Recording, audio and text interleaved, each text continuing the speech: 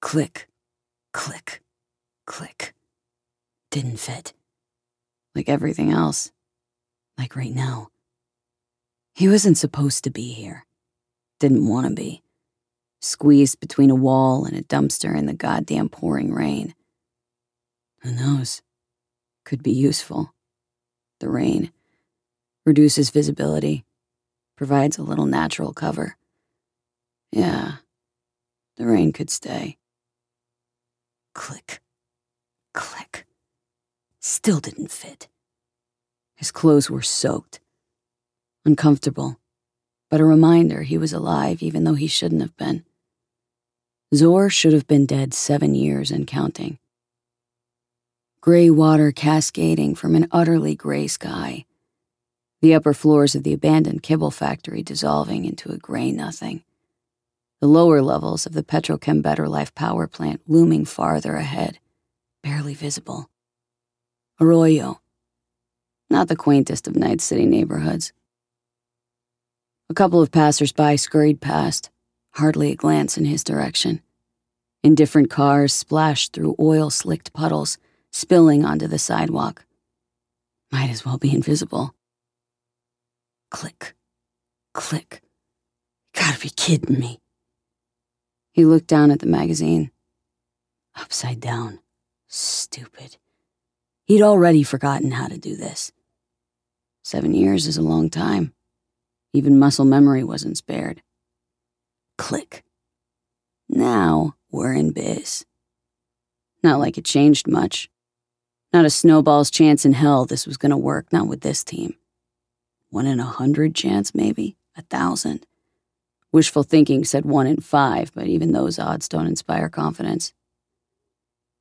30 seconds, said the synthesized voice through his earpiece. Don't want to be here, don't want to do this. No way this would work. He looked down at his hands holding the SMG. Then it hit him. He couldn't imagine any other place he ought to be. Couldn't picture any other time or place where he'd fit. Rain, a dumpster, and a gun. And no choice. 20 seconds. Stand by. Targets approaching. He reached into his pocket and flipped his spare mag the right way up. He wrapped one hand around the pistol grip, the other around the foregrip. He remembered how to do this. Sort of. 7 years takes its toll. 7 years and a death along the way. His own. A stout, boxy truck emerged through the veil of rain, armor-plated by the looks of it. Regular 4-door at its 12, probably also reinforced. His bullets wouldn't even scratch it. Zor slowly rose to his feet, not moving from his hiding place. The other side of the road was closed off, dug up for repair, which meant two-way traffic was choked through a single lane. Their security ought to take extra precautions, take a detour even. Probably banking on blending in.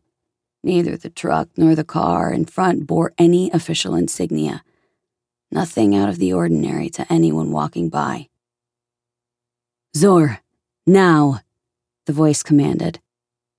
Zor aimed and squeezed the trigger. The short rat-a-tat echoed off the nearby buildings. The few pedestrians around made themselves even scarcer. Couldn't be any doubt in the guards' minds now. The convoy's cover was blown. The burst had pierced through the armor of the car in front and decommissioned the engine. Little SMG did the trick after all. Zor looked at it in surprise.